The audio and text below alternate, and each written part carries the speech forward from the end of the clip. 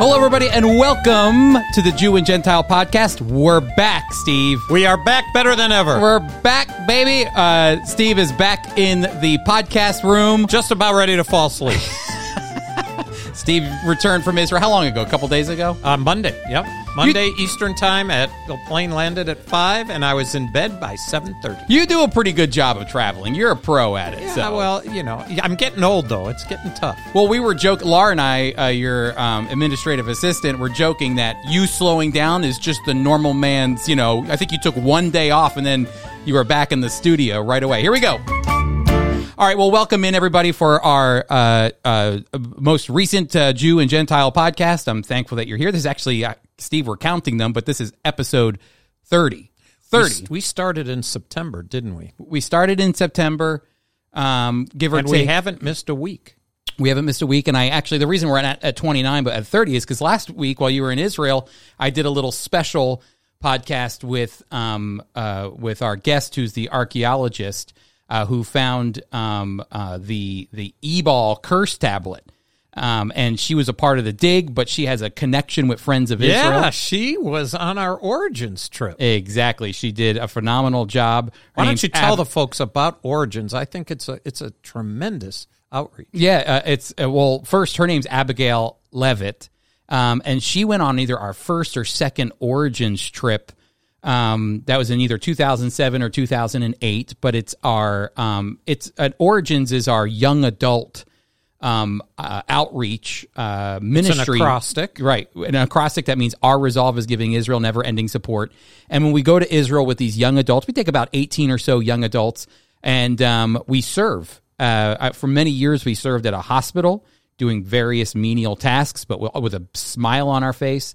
And while we were there, actually doing the volunteer work for the Israelis, we did a little archaeological project. Everybody's got to get dirty when you go to Israel. You got to get your hands in. Exactly. And if you've never been before, you just got to kick some dirt around, and there's a pottery shard from thousands of years ago. And I'm not even exaggerating. No, in fact, in some places you don't even have to dig. It's still laying there at the top.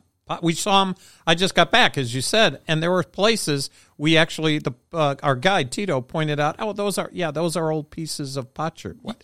Wait a minute, they're just laying around. It's amazing. They use them for walkways sometimes. Like crushed gravel or something. They just line, and there's so much pottery shard. But anyway, we did this really unique archaeological dig once, where the Palestinians, they had dug up a lot of dirt from the Temple Mount in order to make a exit from the Al-Aqsa Mosque, which was not approved by the Israeli Antiquities Department. And so in the covert darkness of night, they dumped all of this rubble, Steve, just rubble into the Kidron Valley. And the Israelis saw what they were doing, and all of these archaeologists were thinking, this dirt was dumped like any other dirt pile, but in that dirt is archaeological finds. They have found they found coins, they found clay pots, they found, it's what it is, Chris, is further proof there was a Jewish presence there. There was a lot. I mean, even to I think they found something from when Napoleon walked on the Temple Mount. They found maybe some guy rustled his pockets and a coin, fell through the cracks and went into the dirt. They just found so many things that date back even to the first temple period, all that rubble that they had moved around. And so Abigail Levitt did her first archaeological dig with us. Just happened to be what God's timing. And I as I said in the podcast last week, which you can go back and listen to, I saw it in her eye, Steve. There are some people, they don't have the patience for archaeology. It sounds like fun. I'm one of them. Sitting there in the dirt looking for stuff that you might not find is not my cup of tea, but I'm really glad for Abigail. Yeah, so some people, like you said, they kind of like after a couple of minutes are like, all right, move on. Abigail, I could see she was locked in, and she even reminded me, she said last week, Chris, I think I even asked, can I just stay here, please? I said, no, you have to come home with us. But now she's getting her PhD from Ariel University in Israel, and she was a part of this big find. But anyway, that's what we talked about last week while Steve was in Israel. But now we're back, Steve. We are back. We are back, and Chris, we're actually in our podcast room. And those who are watching on YouTube might be able to see the posters you put up actually came from your office. I see Jerusalem, Haifa, Tel Aviv, Tiberias. It makes me want to go back already. And there's a little sticker of Ben Gurion on your right-hand shoulder. Yeah, let me see if I can get that. Oh, that's a great sticker. Love that This sticker. guy right here. You see, if you're watching on YouTube, you can see Ben Gurion. I've got some good stuff. We get that from a really special website that I know Alice, your wife, and I like to visit regularly. This website called Pieces of History, and they've Pieces of History. They're like on first name basis with my wife. but they have a lot of great Israeli history stuff, modern Israeli history. But we'll plug them again some other time. Maybe can you see behind me? Is the camera on? Oh, let me switch see over. The little people. Yep, you can see the people. Yeah. Why don't you pick one up, Steve, and show people? Okay. I know if you're listening on the podcast, it's kind of a pointless endeavor. Steve, why don't you put it in the camera right here? Of course, I want to hold up Herzl. That's Herzl right. looks great. And if you notice, I don't know if the camera could pick it up, all the people that we have behind me are dead people. That this company, Pieces of History, is not interested in any Israeli that's alive. These are all people who have contributed mightily to the history of Israel. Herzl, of course, one of the main guys. Steve, you and I have talked about this. We need to do a couple weeks, I think, at some point in the future on the history of some of these amazing men and women who were a part of the founding of the modern state of Israel, because when you kind of build a history around them, then you can get a better understanding of the history of Israel altogether. Oh, there she is. Who would forget Golda? Nope, you can't forget Golda Meir. She's great, and you're right. You're right. We do have to do it. In fact, I have a slideshow that I use for some Sunday schools that I do, and actually ask them to take the Israel test. Yeah, I've done it in my own office Yep. as well. There was a person who minored in Jewish studies. Oh, minored in Jewish studies? That's great. I said, you'll really do well on this test. Flunked.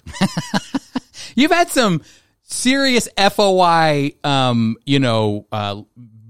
and women that have come through who know their stuff. And They know their stuff. And they came through and you said, who's this? And I don't know. That's the way it is. It's good. Listen, we'll do that sometime. That's something on the docket for content that we want to share with you, some of modern Israeli history. Today, though, on the podcast, we've actually thought, what's coming up soon is Passover. Resurrection Day and Passover are coming up very soon, next week, in fact. And so we thought we would talk about an important aspect to the Passover, which is the 4 cups of the Passover. We're going to talk about that today.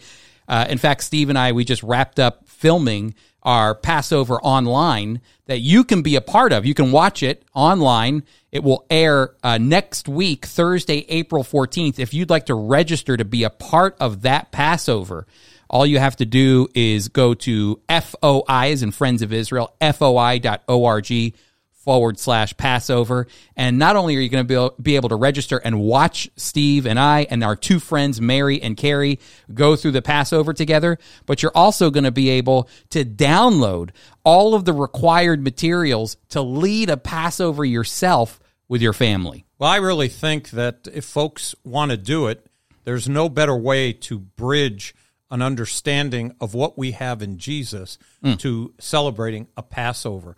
In fact, the video that we just did is going to really. We actually did a communion, Chris, you and I, and we had 2 guests with us. I will not name them because I want people to watch. Well, I said them already. Oh, boy. I said Carrie and Mary. Oh, all right. Well, I gave it away already. I gave it away, and of course that I was paying attention. That must be the jet lag.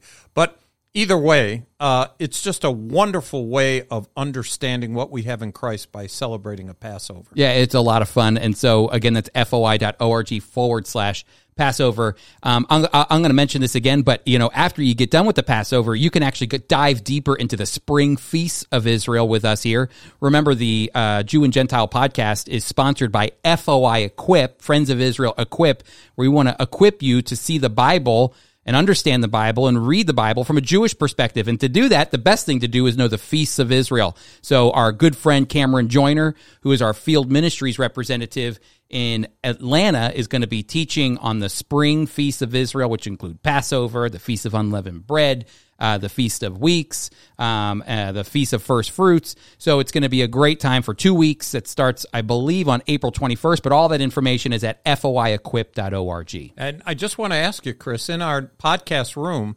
as you're talking, the cameras are jiggling up and down. Now, does that mean people who are watching it are getting dizzy? They might be. I don't see any problem with it, but we'll see. You never know. I was getting alarmed there. The thing's going up and down, and I'm saying, "Oh, I wonder if people are going to get like nauseous." Well, when you listen to the podcast, it's kind of like a roller coaster ride. So we're just taking you for a roller coaster ride. It's perfect. Let me read. Can I read the Exodus chapter 6? We're going to be talking about those 4 cups, and you could introduce them. But let me give you the background of it, because really, when Jewish people celebrate the Passover, they are going to have these 4 cups. It's part of the whole Seder service, and it encompasses almost the whole one. So they don't do it consecutive. They don't take 4 shots real quick. Mm-hmm. It's over a period of time.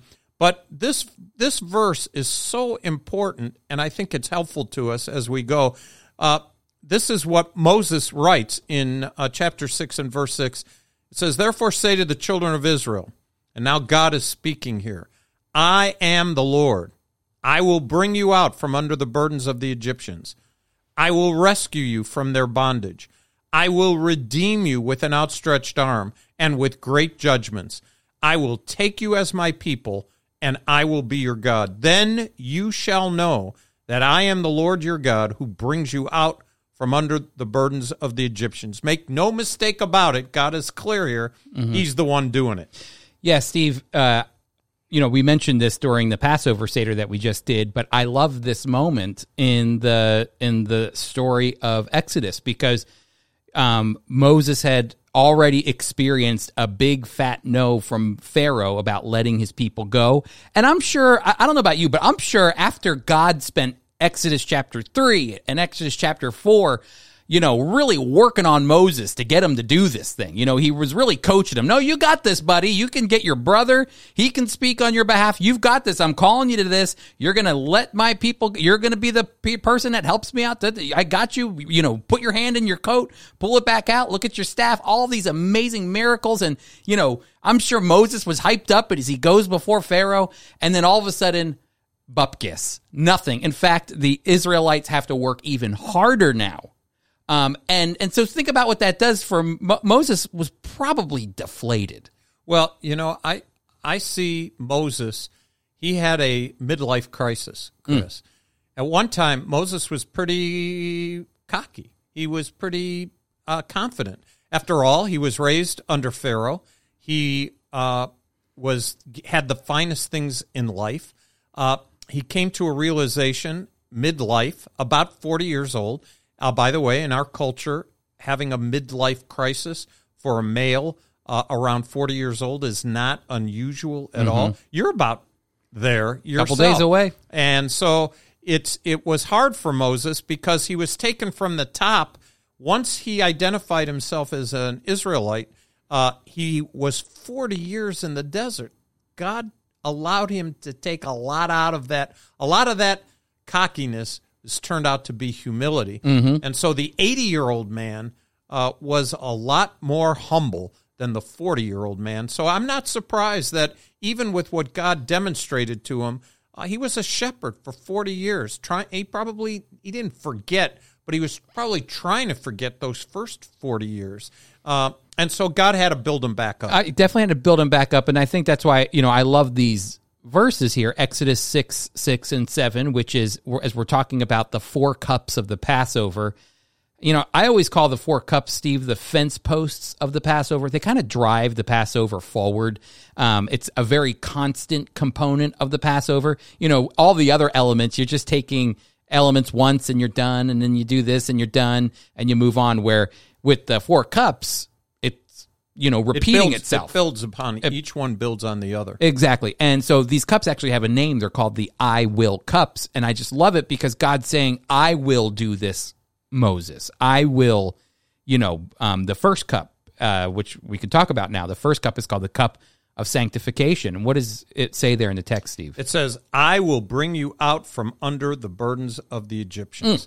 That's a biggie. That's a biggie. And, we're not talking about a backstreet nation. We're talking about Egypt, the most powerful nation, and we're talking about Moses, the leader of an enslaved people, and he's standing before Pharaoh, "Let my people go." Yeah. You got to be kidding me. I mean, That would be like a homeless man going to the White House and demanding something specific. It's not going to happen. Yep, exactly. And, so here is the Israelites, God saying, I'm going to this first cup, the cup of sanctification. I'm going to sanctify you. I'm going to pull you out and set you apart. There's that word again, Chris. We've used it in the podcast frequently. We did in the book of Leviticus, sanctification, setting apart. We used it when we were talking about the covenants, the setting apart. God set apart all his people. And this is a place where they were set apart. That's the God of Abraham, Isaac, Jacob, set apart. They're then go into bondage. They're still a set apart people. And now we're reading about being set apart again. Yeah, set apart to serve God. Number one, God had set apart Israel a while ago. God called Abraham, and he said, I want to use you, Abraham, and your descendants. But not all his descendants, only specific ones. Abraham, Isaac, Jacob, and then the sons of Israel, or the sons of Jacob, will be the chosen ones. But it's interesting because he chooses them, even back, you see the choosing. Even I wish he would have chosen somebody else. Isn't that what all our people say? Tevye, right? Tevye says That's that. right.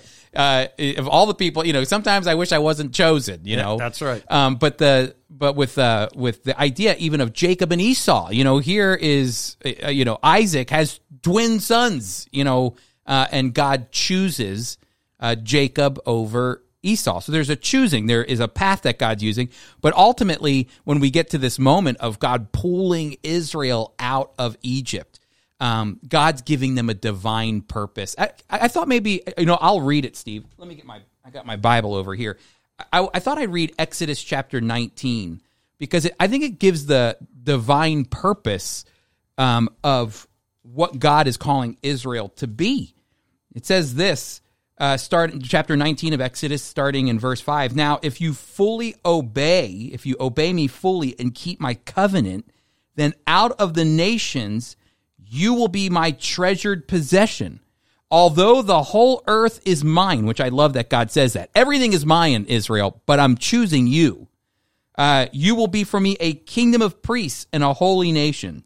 So God is calling Israel to a divine purpose. So he's setting them apart. And if you want what a perfect image of what sanctification looks like, it looks like Israel being pulled out of the world at that time and set apart for a purpose given by God.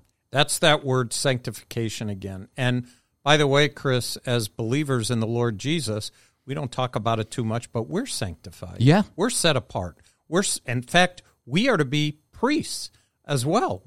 He is our high priest, but we can come to him as priests and offer sacrifices, the number one, us, ourselves. Exactly. Romans chapter 12. Yeah, I think in Hebrews it even talks about the fact that Christ has been shed, died outside of the gates, that he might, by his blood, he might sanctify us. And so we've been sanctified by his blood. We've been set apart for service to him. So that first cup, the cup of sanctification. But then there's a second cup, Steve, the cup of deliverance. Yep. And let me reread that again. As I'm here, I will rescue you from their bondage. I will rescue you from their bondage. So we are rescued. The children of Israel were rescued as God of Abraham, Isaac, and Jacob, the God of Moses, confronting Pharaoh, ultimately rescued his people. And during the Passover Seder, we are constantly remembering that rescue. It isn't quite like the third cup, which we'll talk about, but rescuing is very important. We were in bondage. We were no hope. We were feeling alone. Yeah. But God rescued us. Yeah, the deliverance cup, that I will deliver you. And, I think about the fact that Israel, when they're taking, or when Jewish people are taking this cup, they're supposed to be remembering God sanctifying them, setting them apart for a purpose, and then the deliverance component, which is a very important component to the Passover story. But then there's also, for us Christians, we've been delivered by the blood of the Lamb. It's great news to be delivered. I always think, too, sometimes we forget we're delivered, I feel like. Sometimes I feel like we forget that we are we been delivered by God. We've been set free. That's a big concept, freedom in Christ, that we've been set free to serve him.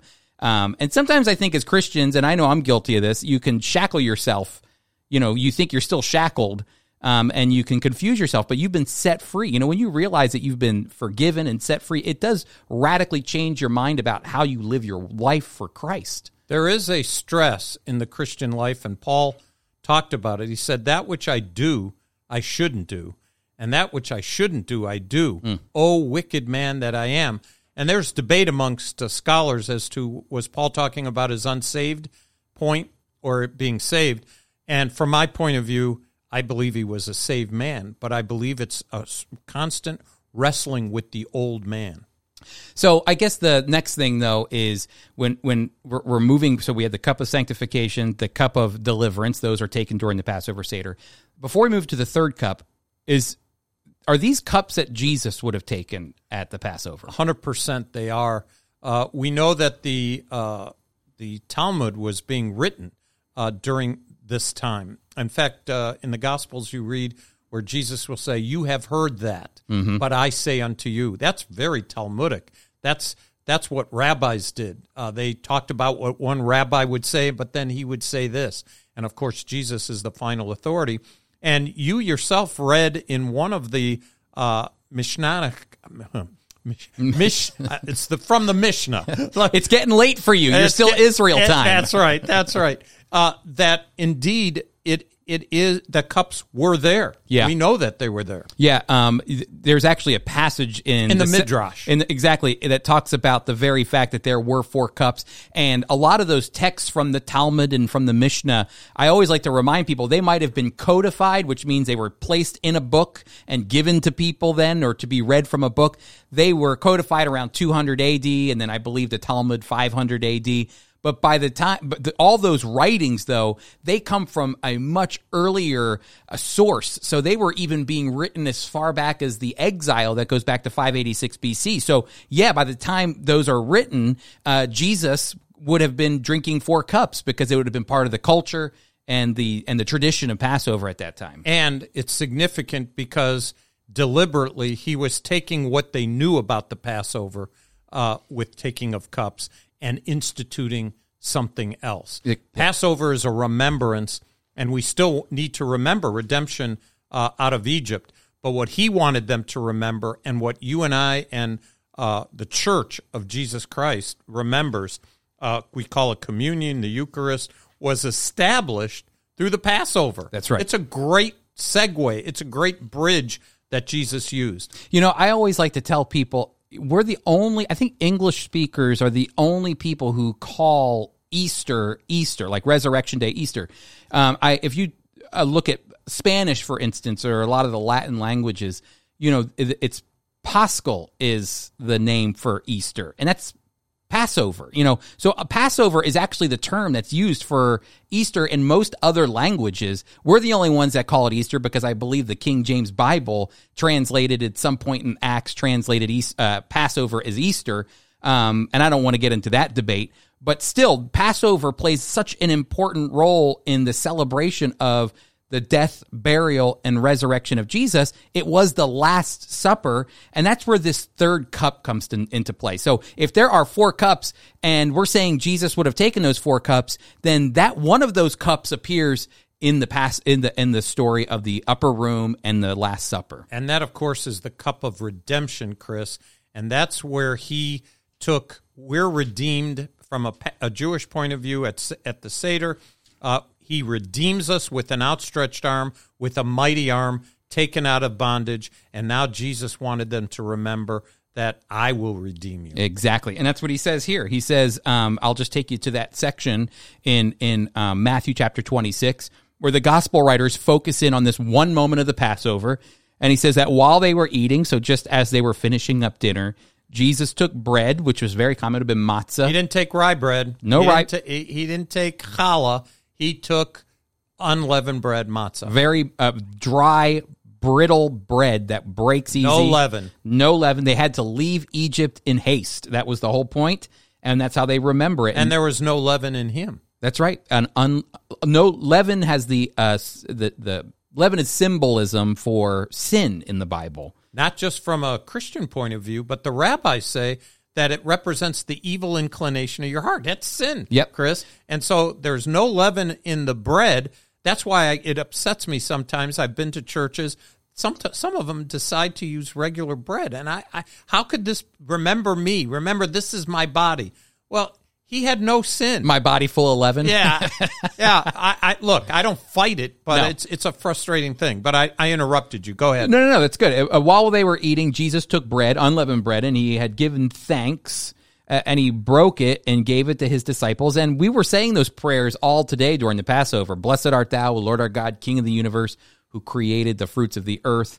That's a prayer that Jesus would have probably said it. He broke it and he gave his disciples. He said, take, eat, this is my body. This is my question, Steve. I'm sure that the disciples would have been taking Passover their entire lives. You know, let's imagine they're around the same age as Jesus. Let's just say they're in their 30s at this point. 30 years they've been taking Passover. 30 years they've been doing the same traditions over and over again. And now all of a sudden Jesus is taking a piece of bread, unleavened bread from the Passover, and saying, take and eat. This is my body. What do you think, what's going on, what their faces we can't see in the text. We can't get a feel for their emotions of what they're hearing. But what do you think their response is when Jesus twisted the symbolism a little bit? Well, they had been with him 3 years. It's approaching 3 years. It's going to be almost complete. And he is saying, this is my body. They're trying to decipher all the teachings that they heard, all the miracles that he did, and they know it's not literally his body. So I think there was great confusion. Yeah. And I think to back up that confusion, they rejected him. Everyone, including Peter, denying him. At that moment, I think they were wondering, what did I get into? Yeah, I bet they did. You're thinking about, who's this guy just changing all of the symbolism on us, altering the way things, because not only is he going to change the symbolism of the bread here, but he's even going to change the symbolism and the meaning of the cup of redemption. Big time. To say that this is the blood of the new covenant, which is shed for you. It hadn't happened yet. Remember, they were hoping that he'd be the Messiah that come in victory. The kingdom is coming. Yep. We're going to overthrow the Romans. And they were entirely wrong. I think there was great confusion and stress for them. A lot of stress, and that's why he goes on and then he takes the cup, it says, after he gives the bread, and he takes the cup. This cup would have been the third cup, the cup of redemption. And he says, when he had given thanks, he gave it to them, saying, drink from it, all of you. This is the blood of the covenant, which is poured out for many for the forgiveness of sins. Redemption, which is just a perfect link to the symbolism of the cup for them at that moment. And Jesus is saying, I'm going to disciples, I'm sure you're used to the idea of being redeemed, Israel being redeemed out of Egypt. I'm going to redeem you from your sins. This is the same person that just maybe an hour or two before washed their feet. Yes. It's such a contrast to the humility that he had and that he was, but to, hey, I'm going to accomplish it. It's going to happen through me, and you got to remember this cup and apply it to me. Wow. We don't have a lot of time, but Steve, there is that phrase that Jesus uses about himself over and over again, the Son of Man, that he's the Son of Man. And, that phrase is actually one of the most intense messianic phrases that goes back to Daniel chapter 7, where God gives authority, that there's this guy who looks like a man. That's what Daniel sees, a human that is able, that's what Son of Man means, human. He sees a human that's riding on clouds and approaches the Ancient of Days. So that means this human can just walk right into the presence of God. And when he walks right into the presence of God, God actually bestows on him all authority, power, dominion over every nation, tribe, tongue, language, everybody. And so there's this guy called the Son of Man, a messianic figure called the Son of Man, who God gives all authority and power to rule and have dominion over the whole earth. Wasn't he the same man who was in the fire for the three friends of Daniel, Shadrach, Meshach, and Abednego? And Nebuchadnezzar's looking and said, man, who is that? Who looks like the Son of Man? That he looks like a human. That's right. And he's standing there in the fire. Fire's not doing anything. Nothing. Exactly. But then it's funny because then you come to the Gospels, And here, Jesus uses the same phrase. So we know it's Jesus that was with Shadrach, Meshach, and Abednego. We know it's Jesus who God gives all authority, power, and dominion to. And yet here is Jesus who says, the Son of Man did not come to be served, but to serve and give his life a ransom for many. Or that the Son of Man would stoop down and clean the feet of the disciples, or that the Son of Man would give his life. Like these phrases, this phrase that carried so much power and authority and dominion and majesty, and yet Jesus, like you said, in his humility, says your understanding of the Son of Man isn't probably in the right place. The Son of Man did not come to be served, but to serve. And they were looking for a Messiah that would come in power and authority. They were looking to overthrow the Romans, and he gave him a curveball. He gave him a curve. He gave me a curveball. Yeah. I remember way back. The image that many Jewish people have, especially at Passover, is they're looking for the Messiah to come because, Chris, I don't want to tell you the rest of the story, but I will. What do we say at the end of the whole Seder service next year in Jerusalem? Yep. How are we going to get there? It's got to be through the power of the Messiah. And here's the Messiah saying, I came to serve. That's right. Their heads were, if I can use the modern expression, exploding because the stress of what they expected and what was happening was really made them confused. It made them very confused. But that's the Messiah that we serve, Steve, which is always so humbling, is that he washed Peter's feet, and he was the one that God gave all power and authority to. Even he calls himself that, the Son of Man, and yet he stooped down to our level. That's just the most beautiful thing that you can think of. It's God's grace and mercy poured out for us. So, and don't we get confused sometimes? Think about it. We sometimes don't approach him in prayer. We don't approach him or acknowledge him because we think, I'm just a, you don't notice what I'm doing. Oh, he notices everything. And not just notices, he cares. He cares. That's right. He cares for us. And I think sometimes that's too much for us. I know. And it comes across right here in that third cup, the cup of redemption, that it was his blood that was poured out for the forgiveness of sins for the many. That means he cares. He didn't have to come to die on the cross for our sins, but he did it because he cares about us. So it's amazing. Great reminder. Yep, cup of redemption. But what about that fourth cup? Why don't you take it? I'll let you go because and because this is, again, we're talking about the 4 I will cups of the Passover, and we've reached our last one. The verse 7 says this: I will take you as my people, and I will be your God. Then you shall know that I am the Lord your God who brings you out from under the burdens of the Egyptians. So this fourth cup is, I will take you to be my people, and I will be your God. That's what they were expecting, except something happened at this Last Supper, we call it. Jesus had the cup and set it down. Yeah, that's a really good way to put it, the illustration there. So after he takes the third cup, the cup of redemption, and he says, drink from it, all of you. This is the blood of the covenant, which is poured out for the many for the forgiveness of sins. Verse 29 in Matthew chapter 26, he says, I tell you, I will not drink from this. That's why this is important. This cup of wine, this fruit of the vine, as it says, from now on until the day when I drink it with you new in my Father's kingdom. Jesus said, I'm not taking this last cup. He took the cup of sanctification, first one, cup of deliverance, the second one, cup of redemption, the third one, and then he, like you said, he puts down the fourth cup, the cup of acceptance, and says, "Not now. There will be a future time." And and by the way, you and I, and hopefully all our listeners, when we go to church and worship, whether it's once a month, once a week, once a year, once a quarter, we take communion. We do this until he comes. That's right. That's the reason we do it. We do it and we remember. Just like the Passover is a remembrance, we remember the Passover lamb. You know, we were talking about this during the Passover that we had just done a couple hours ago, that, you know, the idea of him not taking the cup of acceptance, is because his people had rejected him. I will be your God, you will be my people. That's what's in the title of the I will cup. And yet his people had rejected him.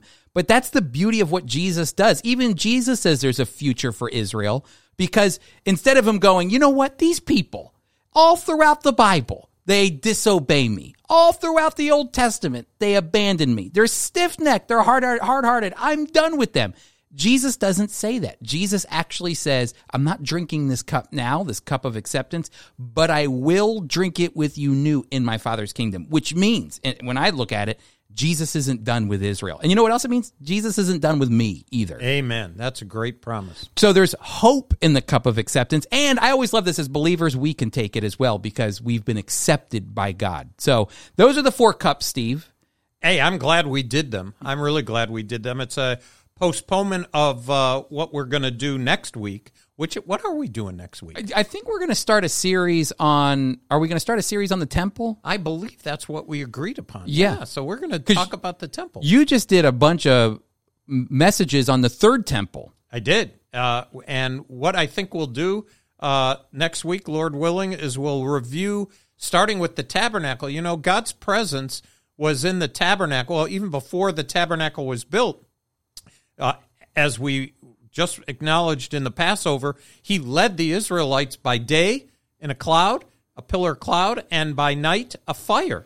And his presence was then locked in a tabernacle. Mm-hmm. Then Solomon built him a temple. And I'm not going to go any further because that's next week. We'll talk about it. I'm just giving the first 2. But we're going to follow that all the way through.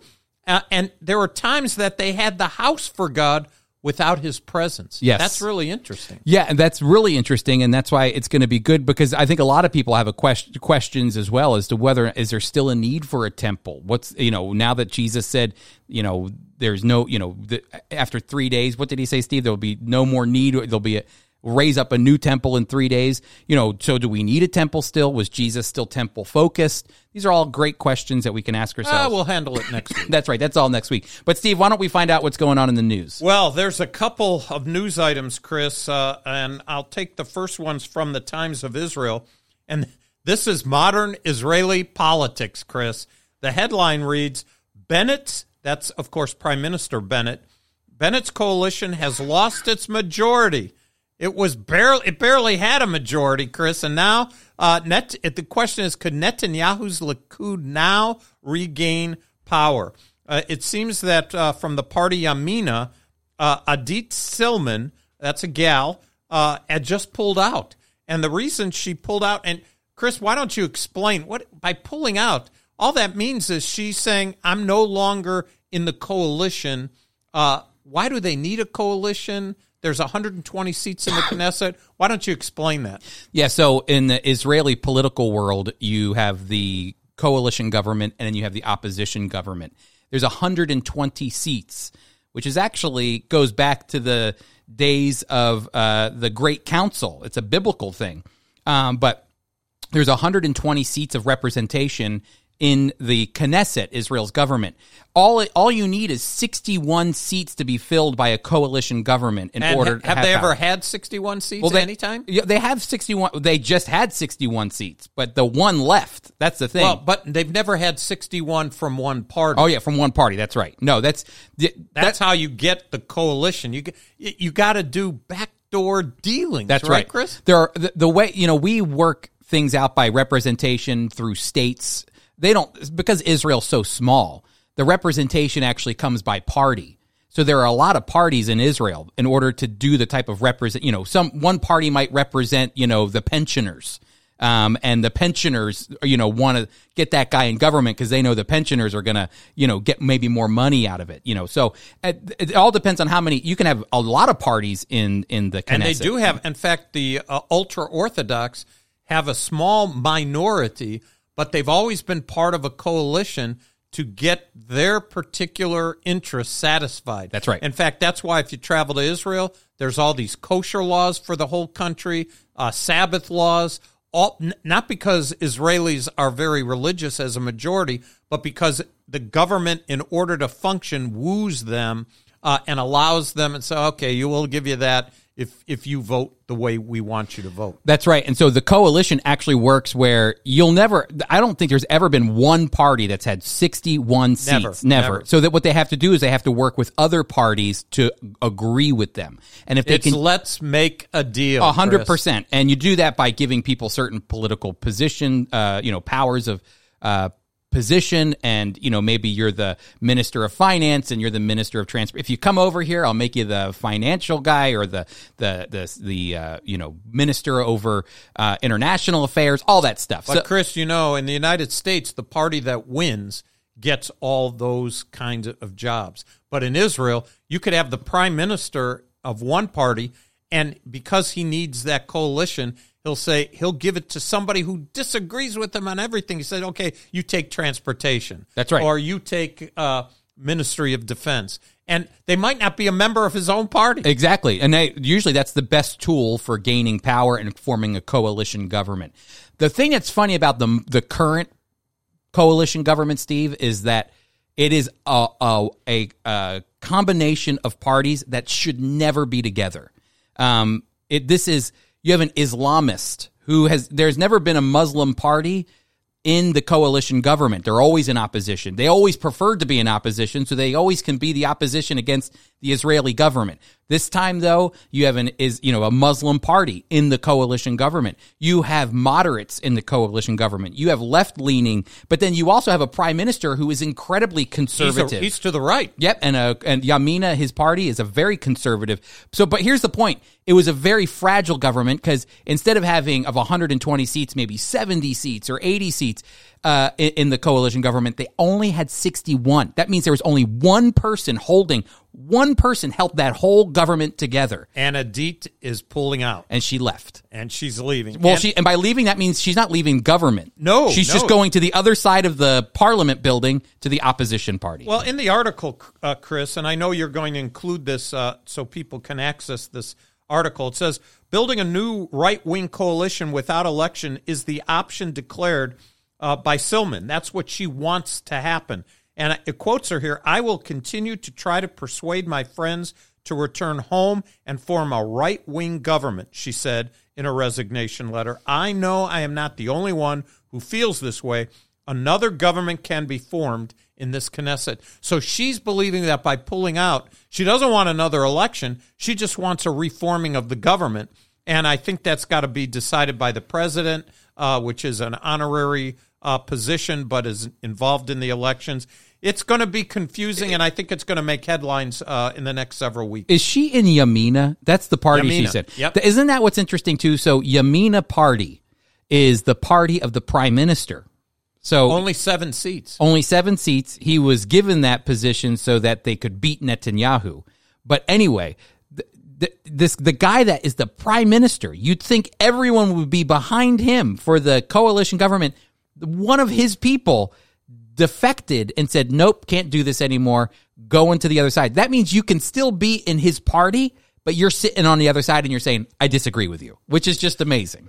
Unlike the United States, where people are usually lifelong, whatever it is, Democrat, Republican, Independent, here in Israel, there are, except for a few, Labor used to be the number one party for years in the early establishment of the nation of Israel. Then it shifted to Likud. But there have been multiple parties and people who have jumped from one party to another party. But the reason is basically there's two views. There's the right wing or the conservative wing, which has, a variance of how far to the right they are, and then the left as well. And the cause has become more important than the party. Yeah. And what Adit is doing here is saying right-wing ideology is the number one thing. My Yamina party is secondary to the idea of I see a more liberal government than what I want. And that's why she pulled out. All right, so Steve, this is the big question because this could upset everything. I know her intentions are that we don't want to go to elections again, but they could go to elections again in Israel. They're going to be so upset if they do. The people don't want it. No, well, they had 4 elections, I think, in 2 years or 3 years, which has just never happened before.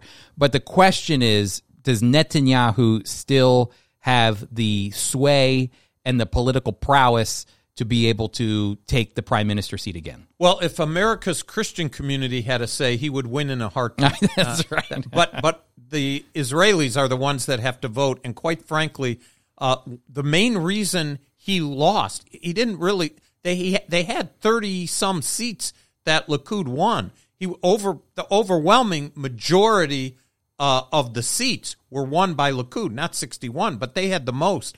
The idea, there is Netanyahu overload on the part of so many of Israelis. And so I'm not a prognosticator. I just know it's possible that Netanyahu could win, but it's a tough hole for him.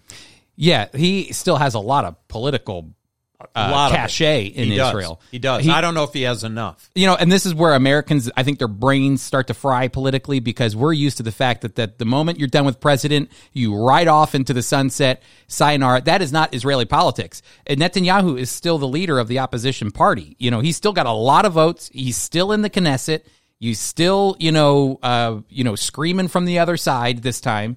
So he's not gone. He's there. I don't think there's a camera that Netanyahu shied away from. That's good. That is real good. No, there's a good chance he could, throw his hat. I know he'll throw his hat in the ring again. The question is, will the people elect him? That's the big question. Well, the second one comes from the Jerusalem Post. And Chris, this is kind of a frustrating, sad, it makes me angry, sad. It says this.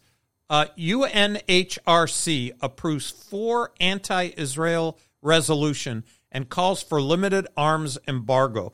Why don't you explain to us the United Nations Human Rights Council has 4 times put resolutions against Israel?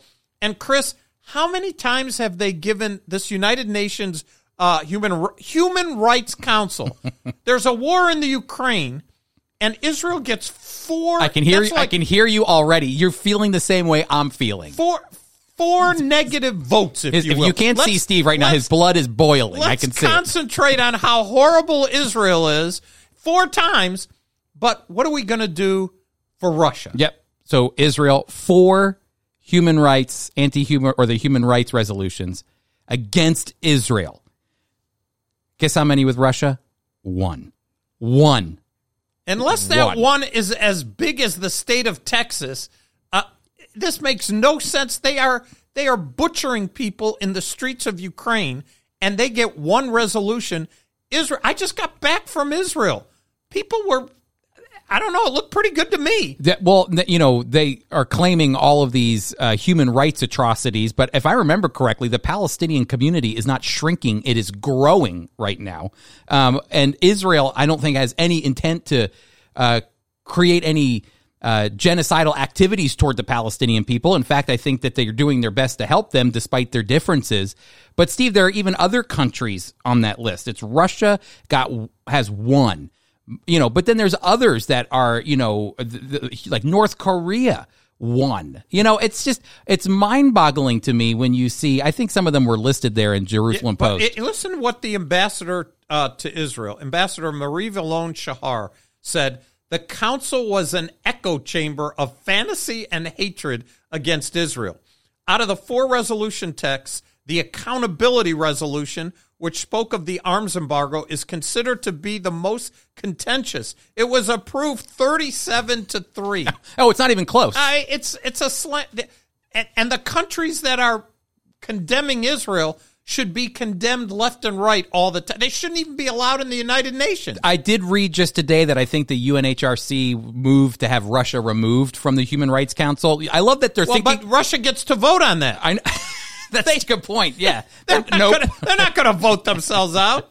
No, this one was one of those ones where you're reading and you're going, you've got to be... It just shows how out of touch the United Nations Human Rights Council is when it comes to what's going on in the world. That they would point the finger at Israel 4 times, and Israel's actually technically done nothing wrong. And then once Russia, who, like you said, Steve, it's a war... Putin is a war criminal. He's a war criminal. 100%. What he did in Bucha is absolutely out of control. We're talking about mass graves, killing people in the streets on a mass level, and 1 human rights. Well, the only good thing about this is, and I don't know if they even thought about it, these resolutions passed on April 1st. April Fool's Day. The whole thing is a joke. It's not a real joke, but you're saying the whole thing is a joke. It's a joke passed. It's a literal thing. It happened. It was voted on April 1st. And those of us who know April Fool's Day, That's why I'm saying, sarcastically, it's a joke. It is a joke. Here's another thing that's interesting that's kind of in relationship to Russia, another news article, again, that you can get on your show notes on the podcast or on YouTube if you're watching, is that, one of the big issues with the war that we're seeing right now is all over the influence that Russia has with energy in the world, that Russia is one of the leading suppliers of energy to Europe. Even we were taking Russian. That's right. We were importing Russian oil during the time they were aggressive against Ukraine. Exactly. And so how are they able to fund a war like this, especially after we've sanctioned them so much? It's because we keep putting money in their pocket because they keep pumping gas and natural and oil. But there are ways to get around this, which means America could step up and begin to send liquefied natural gas over to Europe to help out. But then there's another one. People forgot about this, but Israel found a massive field of energy in the Mediterranean. And now they finally, through many, many years, I think, of going back and forth in the government, they were able to create the infrastructure to be able to mine or drill this gas and all of this energy that they've been able to find. It's huge. And now they're saying Israel could supply the energy that they're getting out of the Mediterranean over to Europe. They call it the East Med pipeline, that they would be a resource for Europe since Europe doesn't want to get its own natural gas. But here's what the Biden administration had to say about it. The undersecretary put a kibosh on it and said that the East Med pipeline that would send Israeli gas to Europe is not viable. So she snuck into this meeting between Greece and Cyprus and Israel to talk about this East Med pipeline. She comes in and says, nope, not going to happen. And here's the reason why, Steve. She writes, and frankly, here's the reason why. We don't have 10 years for this pipeline to be built. But in 10 years from now, what we want is a far more green and far more diverse energy source. So what we're looking for within the hydrocarbon context are options that can get us more gas, more oil for a short transition period. But what she's saying is no to this thing because in 10 years, we don't want to be looking at natural gas. We want green. That's right, Chris. You're going to have Israeli drivers get in a car and windmills are going to push them along the road. That's what she's thinking.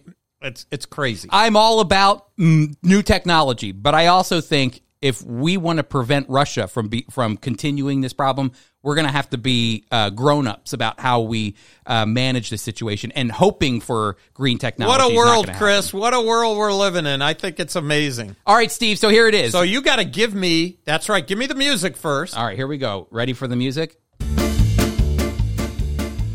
All right, Chris. Okay. You are Yiddish the one word of the day that picked out the Yiddish word for the day. I had nothing to do with it. I came in here to our podcast room and said, Chris, what is the Yiddish word for the day? Okay. And it is? The Yiddish word of the day is nishkit. Nishkit. What in the world does nishkit mean? It means not good. What is not good? The reason I chose that word. Is anything good? Talk about that for a moment. Is anything good? Is anything okay? That's right. The greeting, we always joke. You say, hey, how are things going? Is everything okay? Jewish people don't say that. They say, hey, is anything okay today? That's right. Well, listen, nishkit means not good. And the reason I chose this is because what Prime Minister Naftali Bennett is going through right now is not good. It's nishkit. It's nishkit because his government is going to probably be falling apart with one person from his own party leaving. It could upset the entire government, which could potentially send the people into elections. So we'll have to wait and see. But that's another word for nishkit, or another definition. In foiequip.org, that's our website, it's nishkit if people don't register.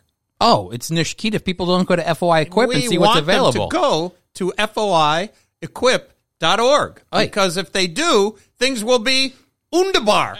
Is that Yiddish? No, that's Swedish.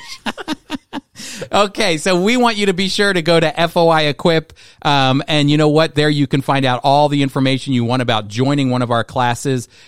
We've got some good ones coming up. Chris, I'm really excited about the spring feast. Yeah. I think Cameron's going to do a great job. Yep. If you want to sign up for Cameron's class, which starts, I believe, on April 21st, 7 p.m., live online. It's a Zoom teaching class. We have people from all around the world, Steve, that come and join our classes. We want to encourage you to go to foiequip.org.